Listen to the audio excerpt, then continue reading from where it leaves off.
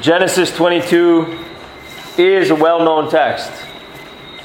It contains one of the most well-known stories in all of the Old Testament. If there were a few that people know, things like David and Goliath, Daniel in the lion's den, Noah's Ark, these things come to the fore, and this is often included alongside them. Abraham going to sacrifice his son on Mount Moriah. It's one of the most well-known stories because it's very dramatic, and it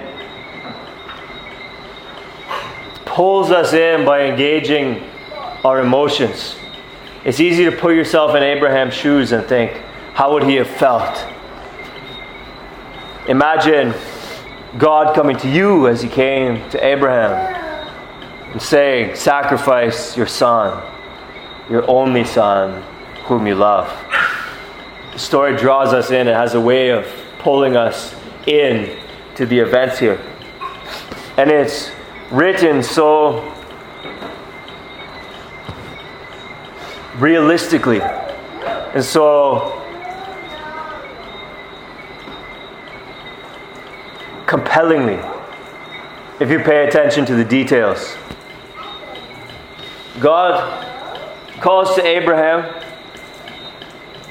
and Abraham says, here I am. And God doesn't just say, take your son Isaac and offer him as a burnt offering. He says, take your son, your only son, Isaac, whom you love, and go to the land of Moriah and offer him as a burnt offering.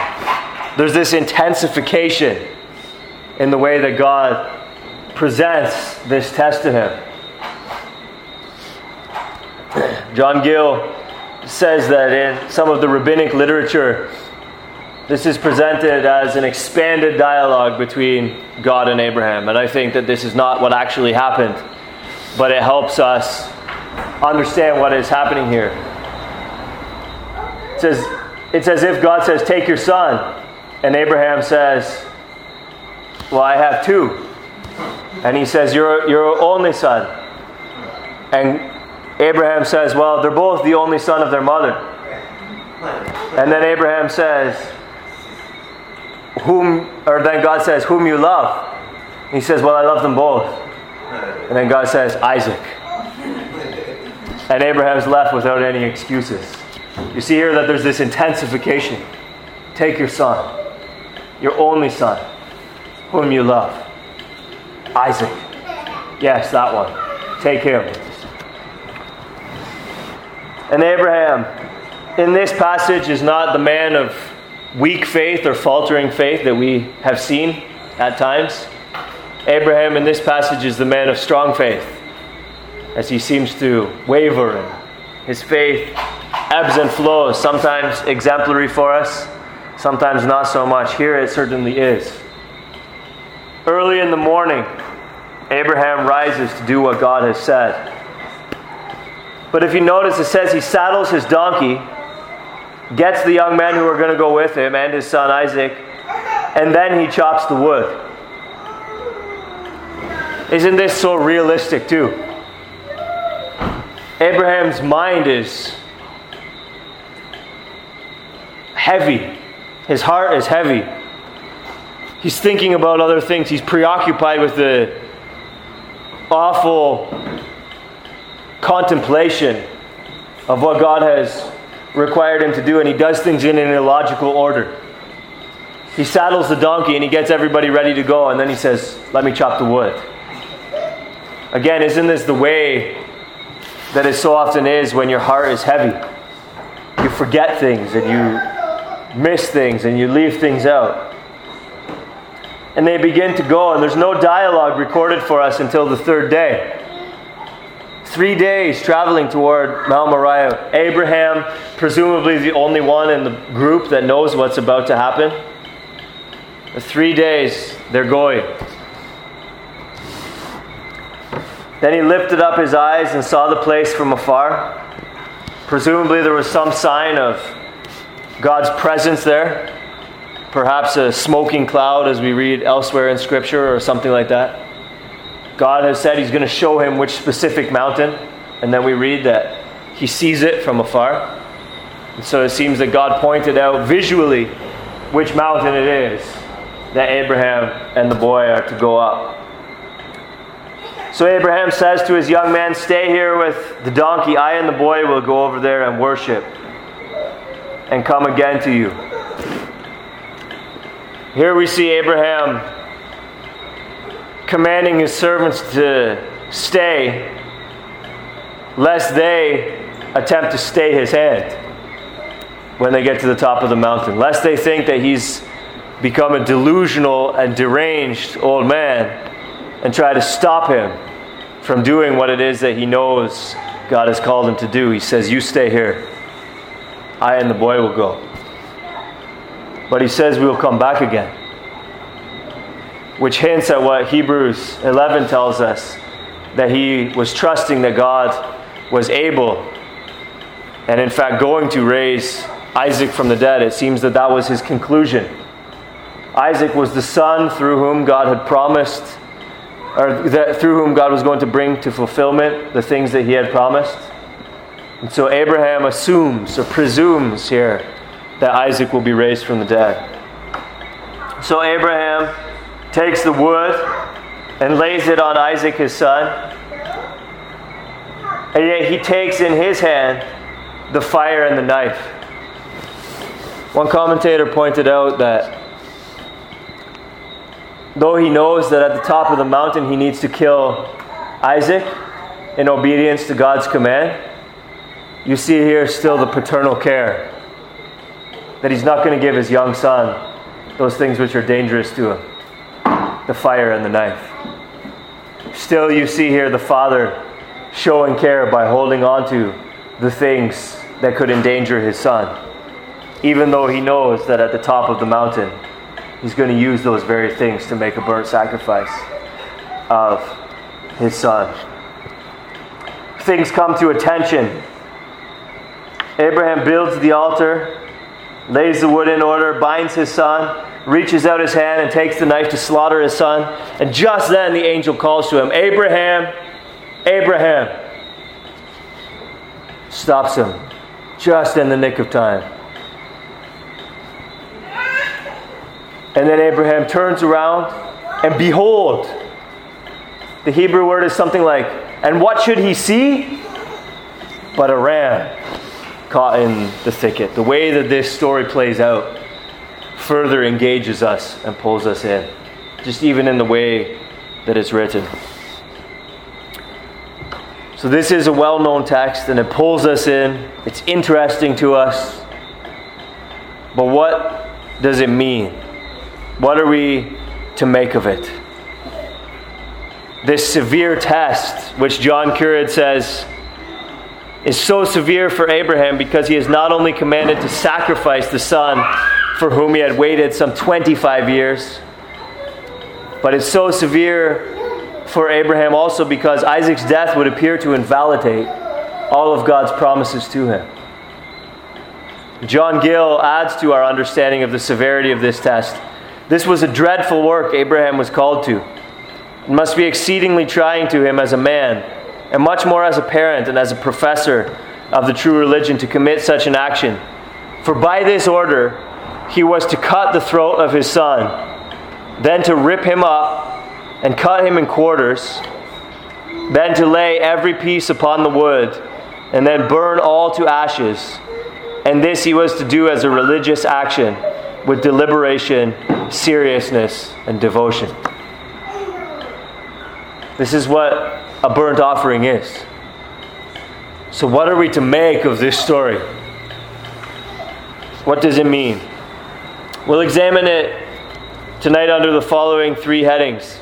First, 3 difficulties raised by the text, then 2 willing parties, then 1 overarching idea. So 3 difficulties raised by the text. First, this text makes God appear to be less than omniscient. In verse 1, it says that God tests Abraham. Why does God test him? He's not sure what Abraham will do. He's not sure what will happen.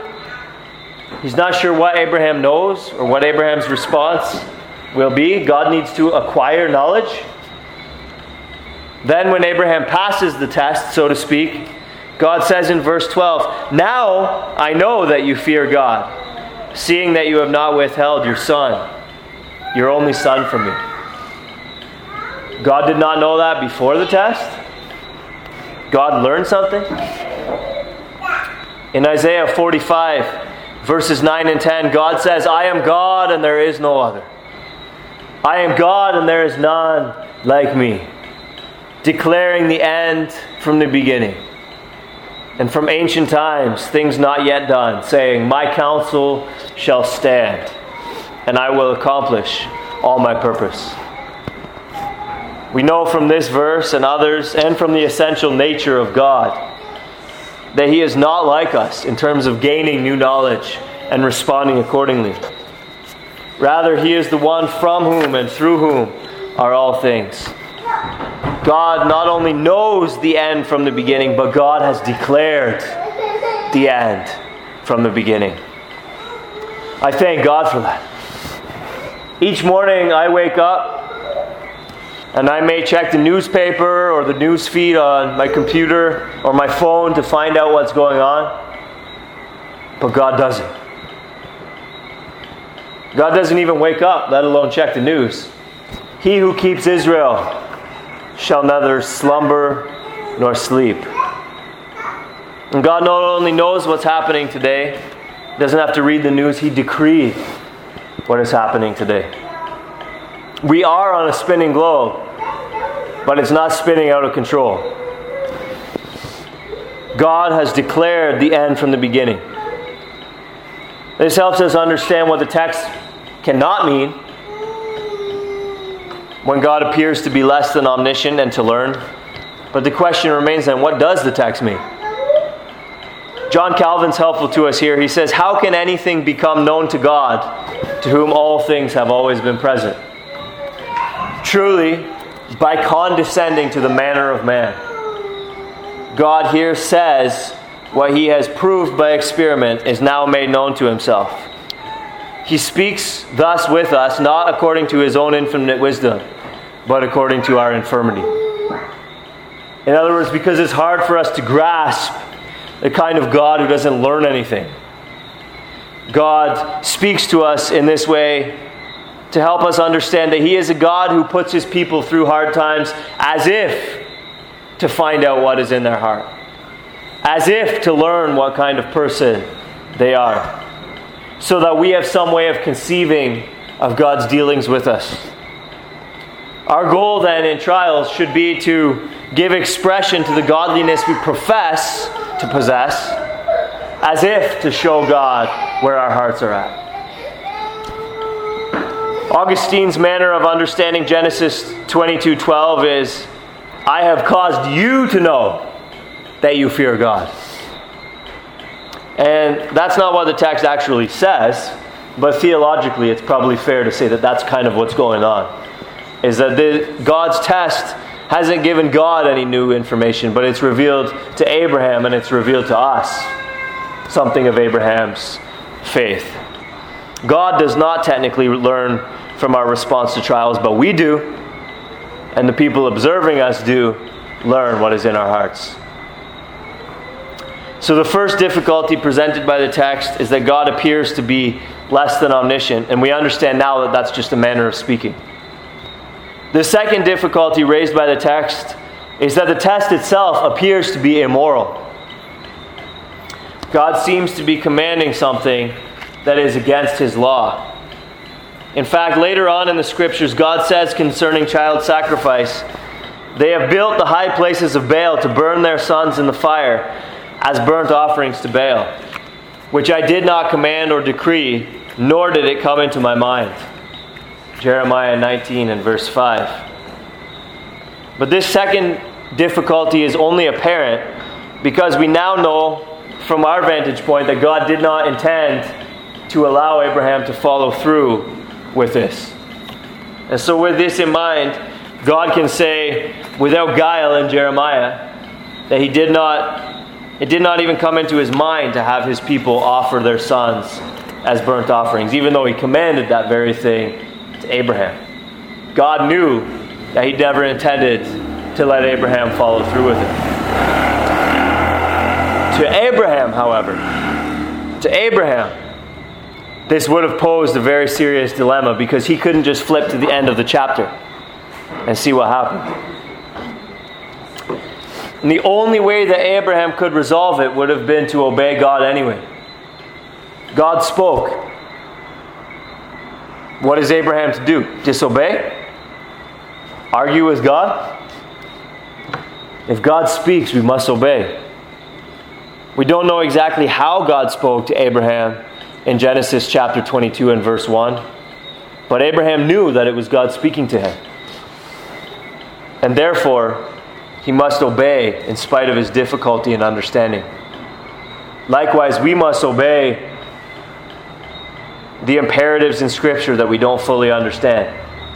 We might, like Abraham, not know why God has commanded or prohibited certain things. But if we read them in the Bible, we may be certain, like Abraham was, that God has said them. And if we are certain that God has spoken, then we must, like Abraham, obey as he did, even without understanding. The third difficulty raised by this text is the relationship between works and blessing, exemplified by verses 16 to 18. God says, because you have done this, and have not withheld your son, your only son, I will surely bless you, and I will surely multiply your offspring as the stars of heaven, and as the sand that is on the seashore. And your offspring shall possess the gate of his enemies, and in your offspring shall all the nations of the earth be blessed, because you have obeyed my voice. This is only a difficulty because of Genesis 12:3 and 15:5. In Genesis 12:3, God says, I will bless those who bless you, and him who dishonors you I will curse, and in you all the families of the earth shall be blessed. No conditions there. Genesis chapter 15 and verse 5. God brought Abraham outside and said, look toward heaven and number the stars if you are able to number them. Then he said, so shall your offspring be. No conditions there. But it seems here in this section that Abraham has fulfilled a condition whereby now God is going to bless him. So this is another dilemma, another difficulty raised by this text. But I'm going to defer the resolution of this difficulty to a later point in the sermon.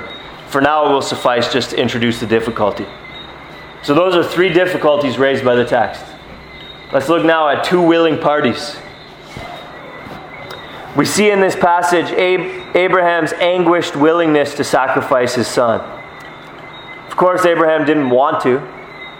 He didn't even want to drive Ishmael out into the desert, let alone kill Ishmael. And here we're dealing not with Ishmael, but with Isaac, the one whom God said will be the heir. We can presume that Abraham didn't want to do this. We see a symptom of his distraught mind and doing things in an illogical order, saddling up the donkey, getting everybody ready, and then realizing, I got to chop the wood. We see his paternal care in carrying the fire and the knife. We see that Abraham's not acting like a man that's eager and intent to kill his son, but as a man who is reluctantly going to do it, and yet willingly going to do it because God has commanded him. So I say his anguished willingness. But we also see Isaac's anguished willingness to be sacrificed. We read 3 times in this passage that they went together. Verse 6, so they went, both of them together. Verse 8, so they went, both of them together. And then in verse 19, after the ordeal, so Abraham returned to his young man, and they arose and went together to Beersheba. This is a hint of the willingness of Isaac to be sacrificed. But the real tell is in the mechanics of what must have happened up on top of Mount Moriah. The Jewish tradition has Isaac at age 37 here. I'm not convinced that Isaac was 37, but he wasn't 3 the way that he was in chapter 21. Evidently, he's at least old enough to carry the wood.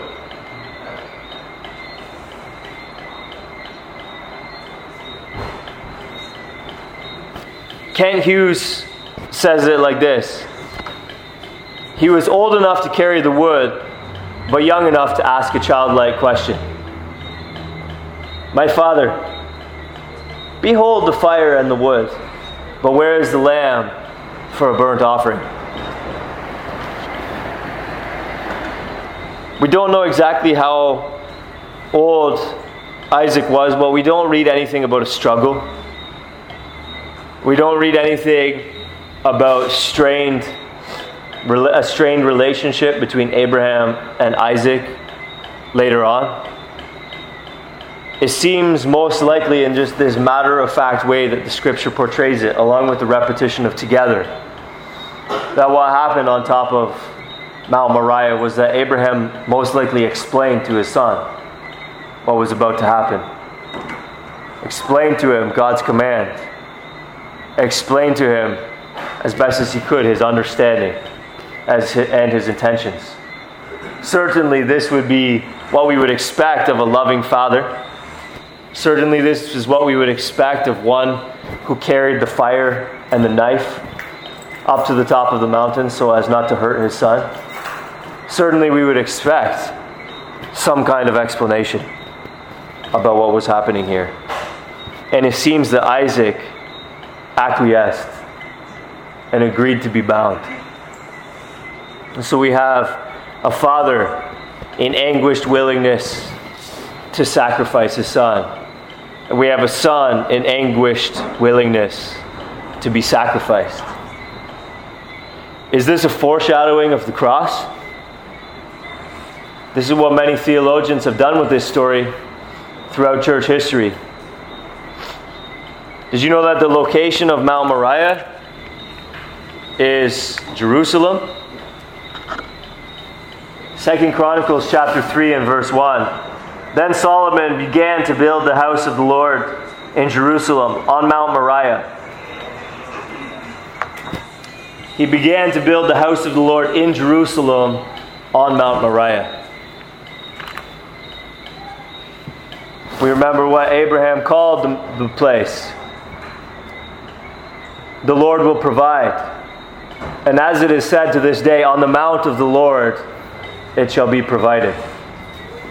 Is it a coincidence that there is this mountain which comes to be Jerusalem, where a father in anguished willingness sacrifices his son, where a son in anguished willingness permits himself to be sacrificed? Another reason that many theologians throughout church history have said that this story foreshadows the cross is that this is one of 2 biblical occasions involving a father sacrificing his son within the context of true religion. Of course, we read about lots of child sacrifices to Baal and Molech and whoever else throughout Scripture, but in the true religion, there's only 2 instances. This one and Mount Calvary. That's it. There's only 2 where a father sacrifices his son. Another reason is John's mention of Jesus carrying his own cross. All the other 3 mention the help. All the other 3 gospel writers, Matthew, Mark, and Luke, all mention the help that Simon of Cyrene provided. But in John chapter 19 and verse 17, we read that Jesus went out bearing his own cross.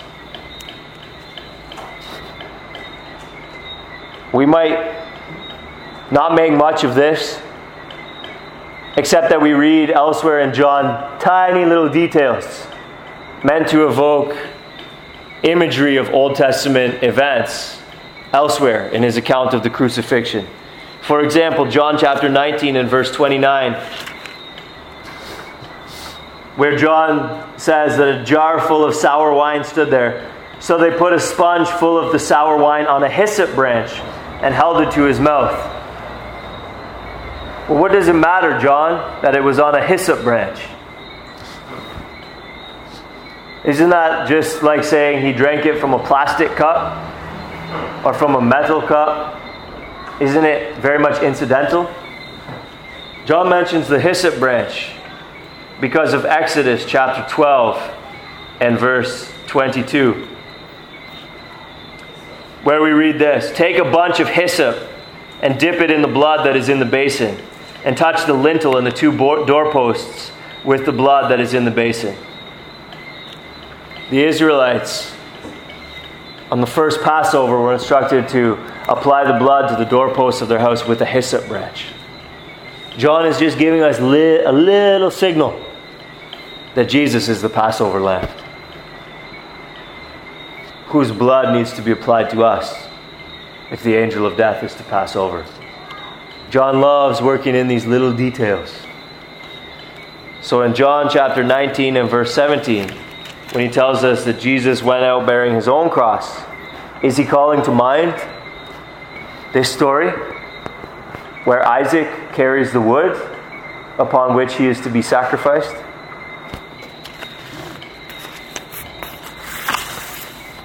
And then the last detail of similarity that many theologians have drawn on is what I said at the beginning. It seems that both parties here in Genesis chapter 22 were willing. Abraham, willing, though in anguish. And Isaac, presumably willing, though in anguish. And this is what we see happened at the cross. John chapter 3 and verse 16. That well-known verse.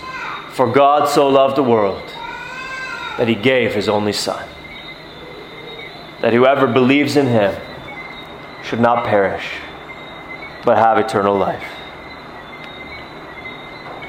The cross was not Jesus' idea to appease an angry father who didn't want to forgive. The sacrifice of Christ Jesus was the Father's plan. The Father was willing that the Son should be sacrificed for the salvation of sinners. And yet, the cross was not the Father's idea, though the Son was unwilling. Jesus says in John chapter 10 and verse 18, "No one takes my life from me, but I lay it down of my own accord." We see at the cross a willing Father and a willing Son. We see on the Via Dolorosa the Son carrying the wood upon which he is to be sacrificed.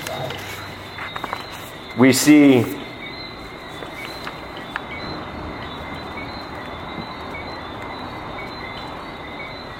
that there are only two occasions in the biblical record where in the true worship of the true God, there is an instance of a father sacrificing a son. And we see that both happen at Jerusalem. Is this story here foreshadowing the cross, where the Father gives the Son that he loves as a sacrifice? And the Son, in willing submission to the Father, goes. Is this story meant to tell us of that great story where Jesus comes to take upon himself the sins of the world, where he becomes that lamb slain for sinners, bearing the punishment that we deserve for our sin, after living a life that is spotless, which the spotlessness of the lambs in the Old Testament foreshadowed and prefigured? Is this story teaching us about a sinless man who died as a substitute for sinners? A transaction between a father and a son on top of a mountain at Jerusalem. Is this story foreshadowing that?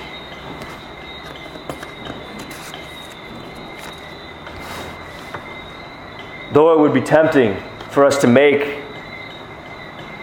that the main idea here in Genesis chapter 22, it's possible, for all the reasons that I mentioned, that is something of what's going on here. But that's actually not the way that the New Testament writers use this story. There's one overarching idea taught by it. And that is not that this story foreshadows the cross, though that may be secondarily true. There is one overarching idea, and it is this. As Victor Hamilton says in the New International Commentary, the New Testament writers appropriate the story of the offering of Isaac primarily to make a point about Abraham, his faith, his works, his loving obedience. Hebrews chapter 11, verses 17 to 19 say this.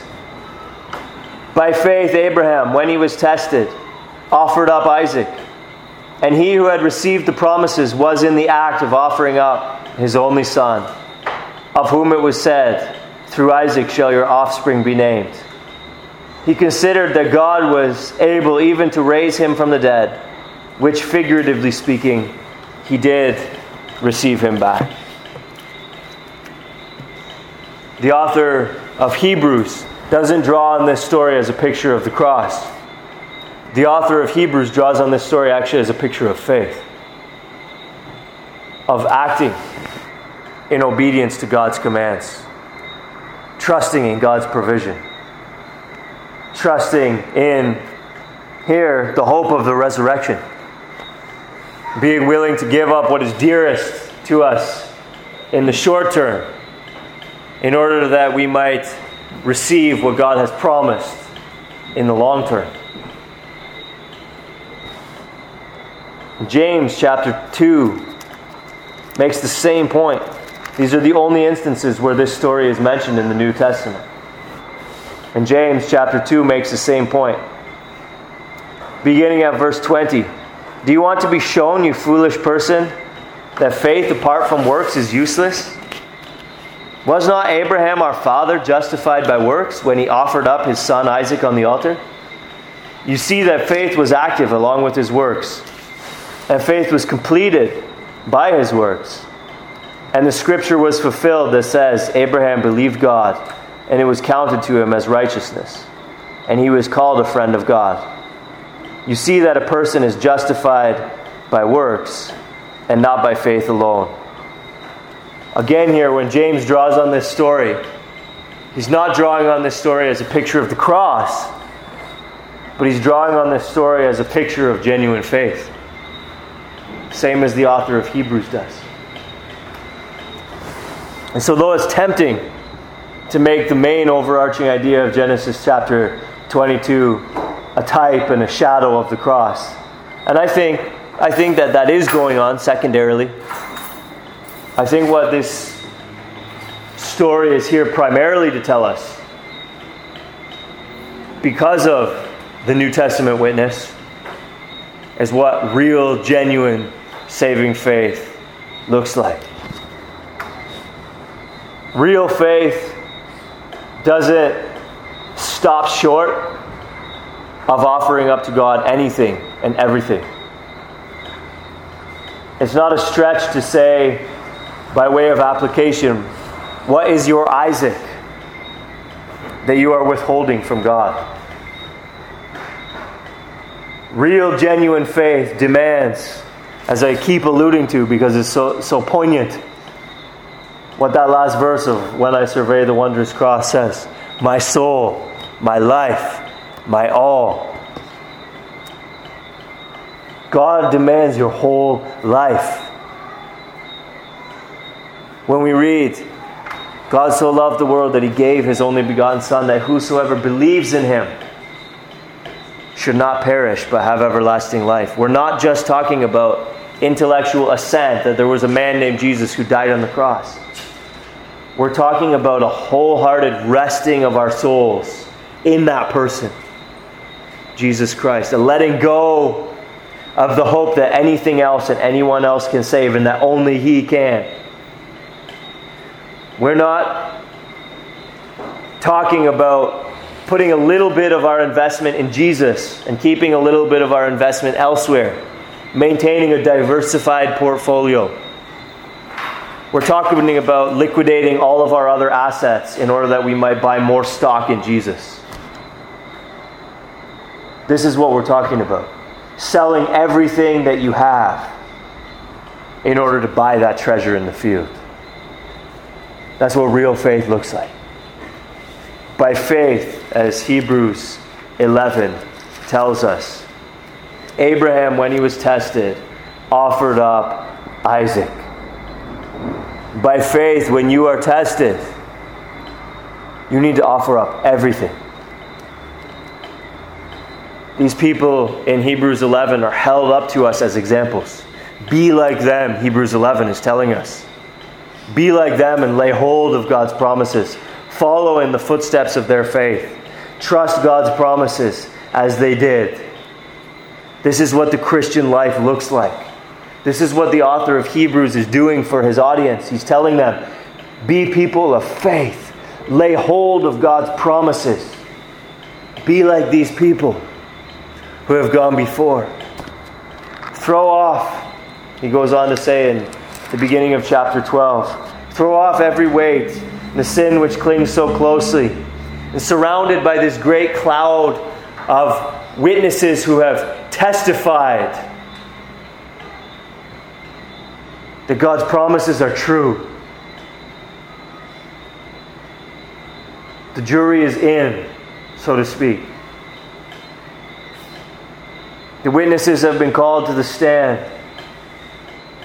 They have testified, and the verdict is in. God's promises are true. Run the race of faith like that. By faith, Abraham offered up Isaac. By faith, we need to be ready to do likewise. To offer up to God our soul, our life, our all, whatever is next dearest to us. James chapter 2. Faith without works is dead.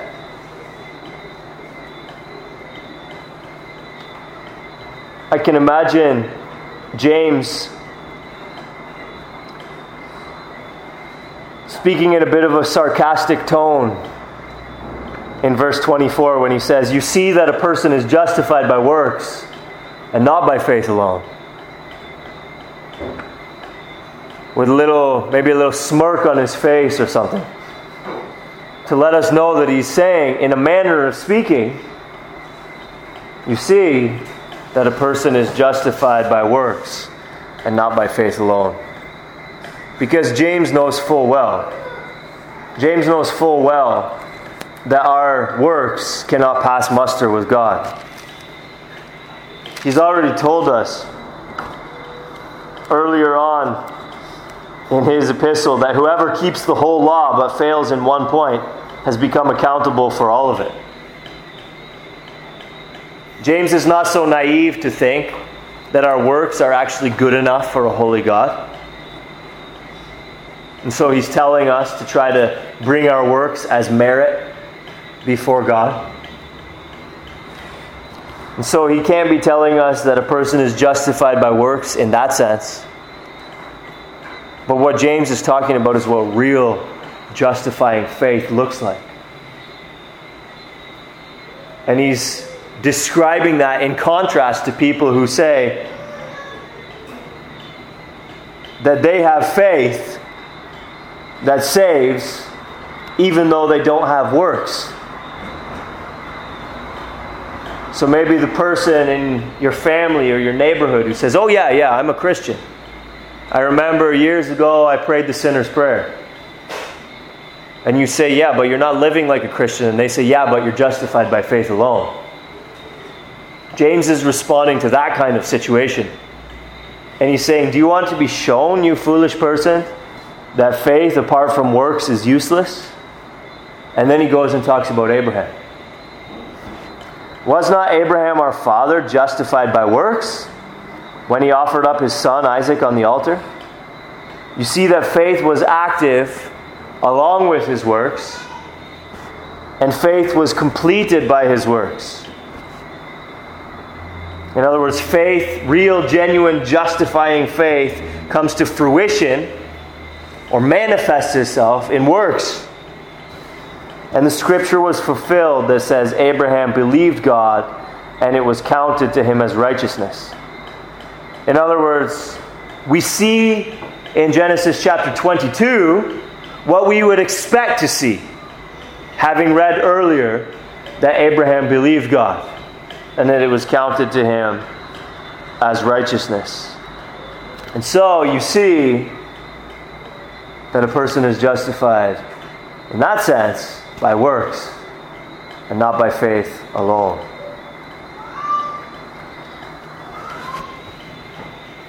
Martin Luther said, we are justified by faith alone, but the faith that justifies is never alone. And this is what James is trying to teach us in chapter 2. And so here we revisit the third difficulty raised by the text that I mentioned earlier, which is that in Genesis chapter 22, the fulfillment of these promises seems to be conditional. God says, because you have done this, now I'm going to fulfill these promises. Whereas in Genesis chapter 12 and Genesis chapter 15, they seemed unconditional. And so which was it in that case? And as Abraham's faith and works are held up as a paradigm for our faith and works, more importantly for us, what is it with us? Are God's promises to us conditional or unconditional? Well, they're unconditional in one sense, which is merit. When we come to talk about merit, God's promises are unconditional. There's no possible way that we can merit the fulfillment of God's promises to us. That's not going to happen. Because even as James tells us, whoever keeps the whole law but fails in one point has become accountable for all of it. So if you want to talk about fulfilling conditions to earn, to merit the fulfillment of God's promises to us, forget about it. God's promises are unconditional in that sense. We are saved by grace through faith in Christ and in His merit alone. And it's on the merit of Christ alone that God's promises come to us. But what shall we say then? Shall we go on sinning that grace may increase? By no means. Shall we, having prayed the sinner's prayer, now stop trusting and stop believing and stop obeying? By no means. Will you go to heaven if you prayed the sinner's prayer one time and then just walk away from God and live in disobedience and reject His word and stop exercising faith in God? No. So in that sense, conditional. And I think that this is what James is trying to draw out for us in chapter 2 as he alludes to this story. That there are works which are in a sense necessary for salvation. The path along which we travel towards heaven is a path of ongoing trust in Christ Jesus and obedience to Him. And that's the path that Abraham walked. That's the path that Hebrews 11 calls us to walk. It's the path that Martin Luther described when he said, the faith that justifies is never alone.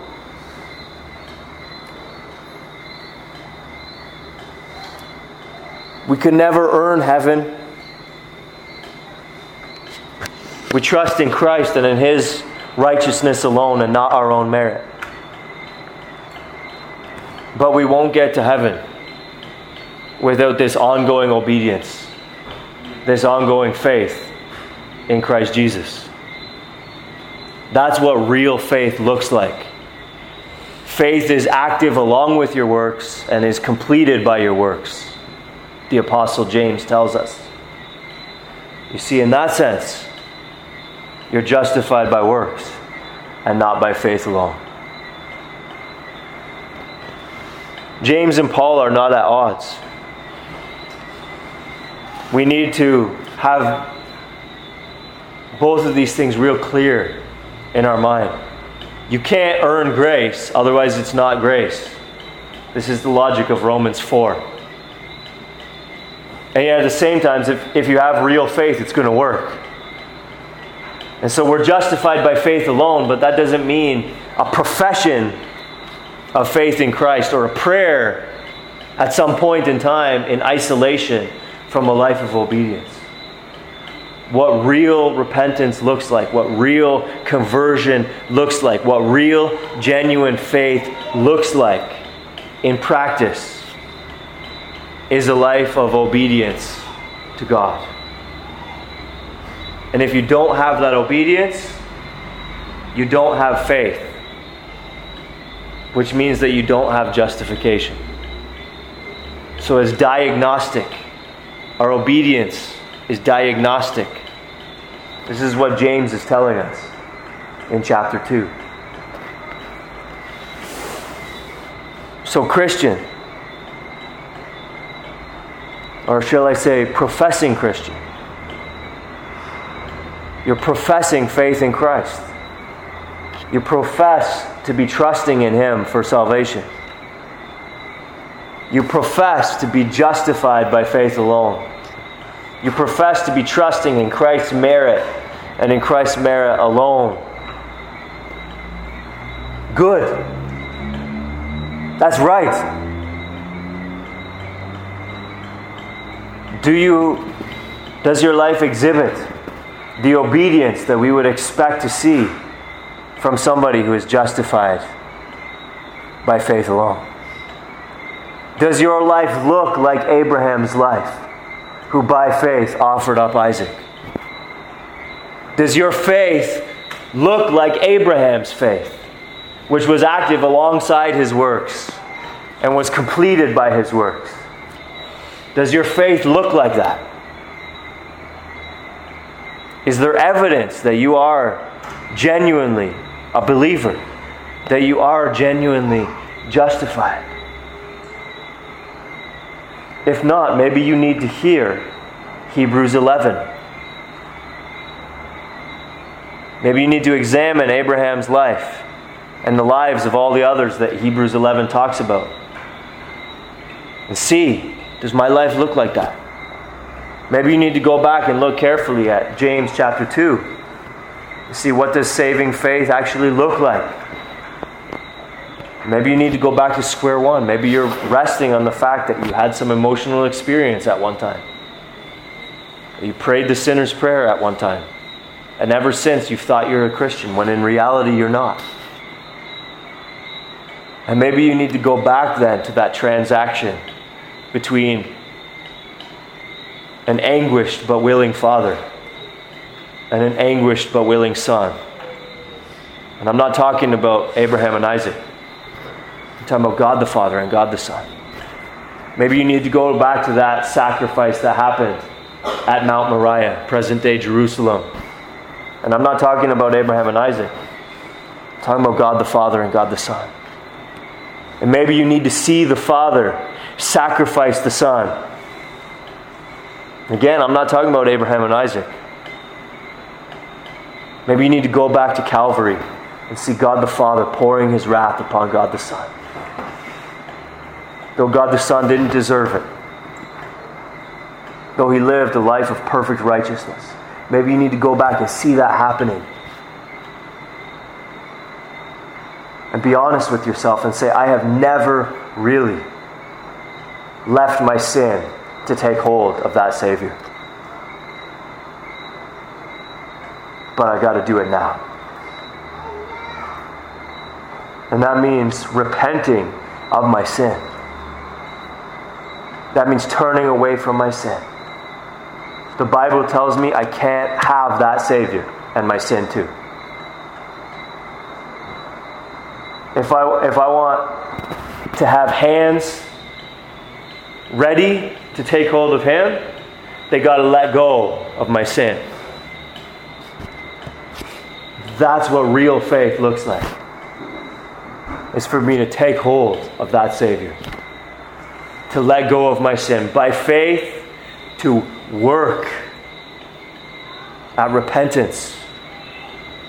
By faith, to work at obedience. Not trusting that this obedience is going to save you, is going to merit salvation in God's eyes. Not trusting that the sincerity or the thoroughness of your faith itself is going to merit salvation in God's eyes, but simply recognizing that though Christ's merit is sufficient to save you, God has said in His Word that the means by which He will apply to you Christ's merit is your faith. And if you don't exercise faith in that Savior, you're going to hell. And real faith is working faith. R.C. Sproul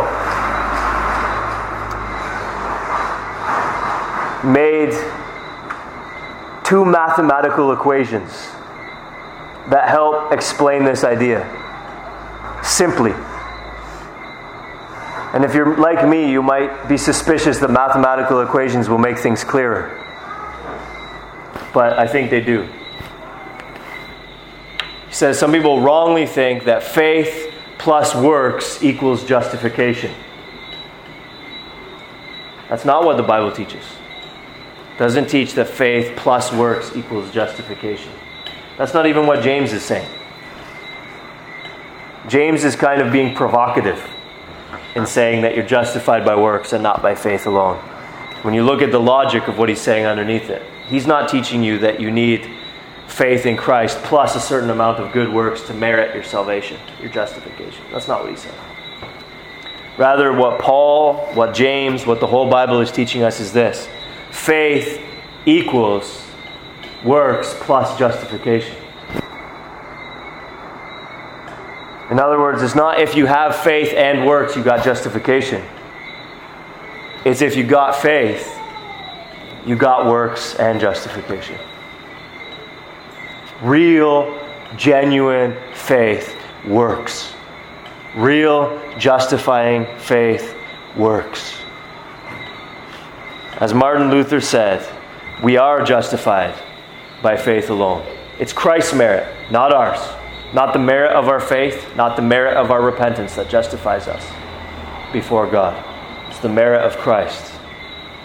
But if you have real, justifying, genuine faith, you will also have works. And this is what the New Testament does with Genesis chapter 22.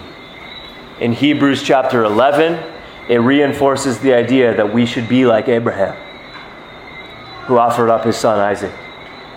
And in James chapter 2, it reinforces the idea that real, genuine, real justifying faith is like Abraham's faith, that was active along with his works and was completed by his works. So again, as Luther said, thank God we are justified by faith alone.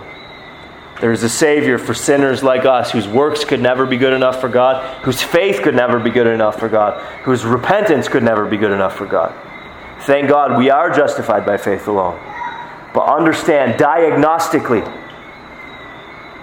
if you want to know whether you're a Christian or not, the faith that saves, as Luther said, is never alone.